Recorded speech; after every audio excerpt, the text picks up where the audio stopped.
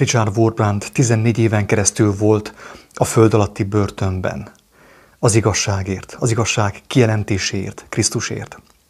Amit nehezen tudnak felfogni a mai hívők, úgymond a keresztények, az, hogy semmi sem történhet velük, semmi sem történhet velem, semmi sem történhet veled az Úristen engedélye nélkül.